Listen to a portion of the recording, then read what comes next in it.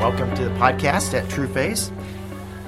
John, it's good to have you back. Thanks. You've been in California? I've been all over. I feel like that song, Route 66. I've been to... Yeah. But great times. Great, excellent times to find like-hearted people who are finding each other with this message of the original good news. Yeah. So, out in Memphis. At High Point Church I went to. And these men and women are risking carrying these truths. It's about a 3,000-person church who have done a series on the cure. And their pastor, Chris Conley, went through that series. And they've done a magnificent job. I showed up.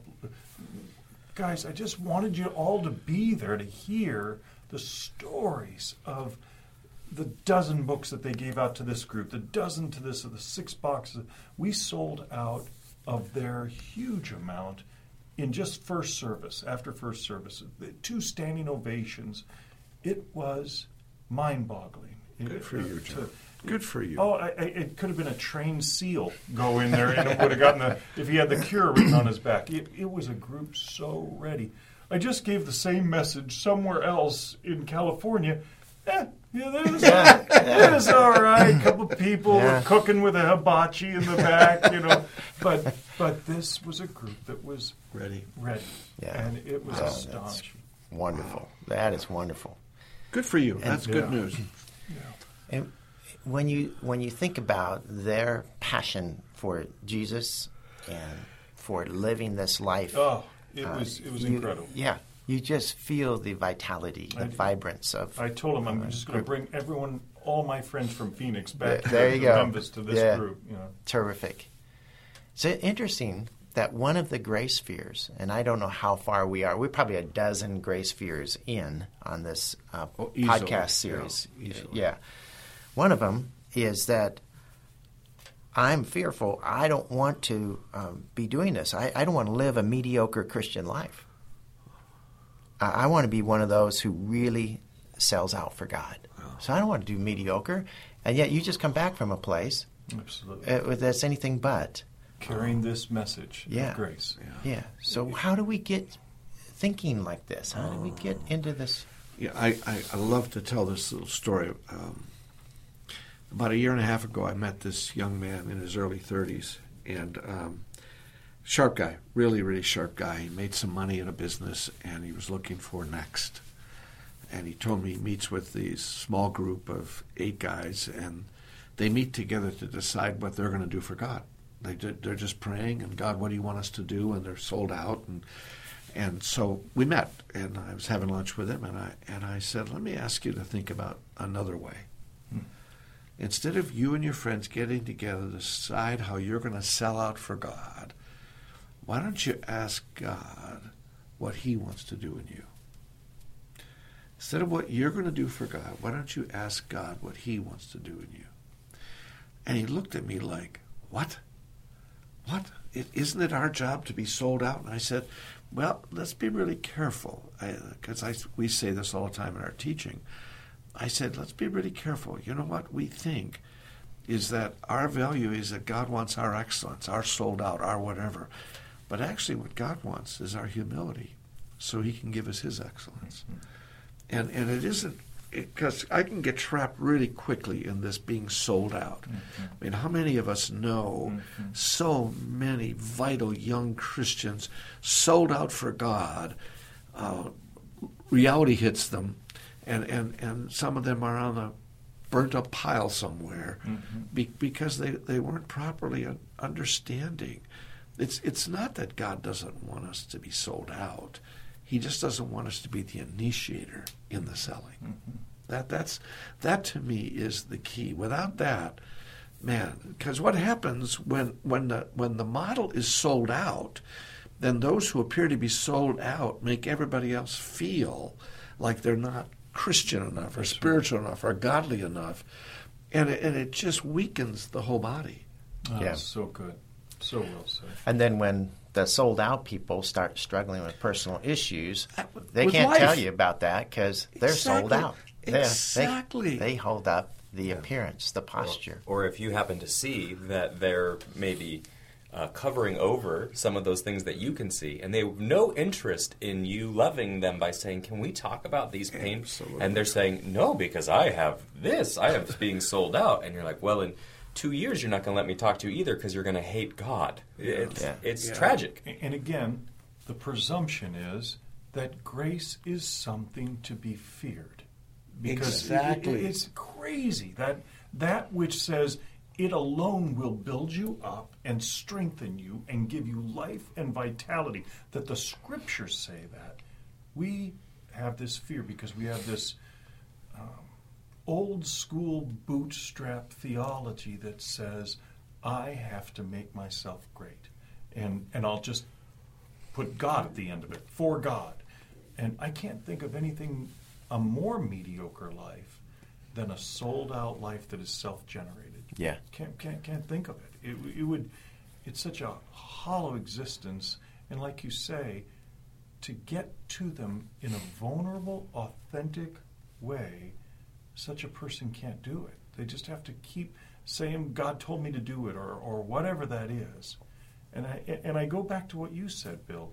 Last time we were all together, look at the example of the Apostle Paul. Exactly. You want to see a guy who taught grace, who tried to explain Christ in terms of grace. It's the Apostle Paul. And there is no more sold-out guy in our history. Look what he endured. Just read that in Corinthians. Yeah. Look what he was willing to endure for the gospel. For I am not ashamed of the gospel of Jesus Christ. Because he understood the grace of God. He was controlled by the love of Christ. Yeah, and one of the things that I said to this young man, which I think fits right here perfectly, is when we are the initiator, then opportunity becomes our guide. And then what happens in that is, when I'm the initiator and I'm sold out for God, then I'm going to interpret in my circumstances the opportunities. And I say to people, try to be as careful as I can. Be careful. Satan is really good at giving you whatever opportunity you need to keep you from the real purposes of God. And amen. That's beautiful. So Amen. as that group, let's go back to that group. As that group processes this flip. Yes. So they are, Bruce. They want to serve God. And they are. How do they do that? How do they flip that to? Is it like Henry Blackaby would always say, try to find out what God is doing and get in that flow? Is that what they're doing, or what are you teaching them that is different? What I'm saying to them is, now imagine you're going to be asking God what it is He would have for you. Now here's the glitch in that. When I'm the initiator, then I get to decide what it's going to be. My fear is that when it's God, He's going to do something I don't want. Yeah. But that is such a screwed up view of me and God. It all fits together, Bruce. So can I go to God because I can actually trust Him that He has a purpose for my life? And like Paul, we use him as the example, and it could involve a tremendous amount of suffering. And we go, no, I don't want to pay that price. Thank you very much. Yeah. No, I'd like a different plan. So I want to just be able to say, wait a minute, I don't want to predict the future, but I want to trust the God of the future. And sometimes, and we all teach this, sometimes then in my humility as I hear God and I obey Him, that's the key. See, when I'm the initiator, I don't have to obey God. But when I have humility and I'm trusting God, then I have to obey God. How would I know I obey God? I'm acting upon the initiative of God. And so many speakers at conferences play right into that, I want to do this for God. Amen. And they call it godliness. Absolutely. You are the sold out ones if you do this. Exactly. If you do this. And you must want this so much if you're one of the soul. And it plays right into especially that 20-something age of wanting to be great for God. It plays into, there's a flip side to that. Like if I've made my money, if I am a competent, confident person who maybe, by the way, gets some of my identity out of being that, then if I'm not the initiator, God might call me something too small.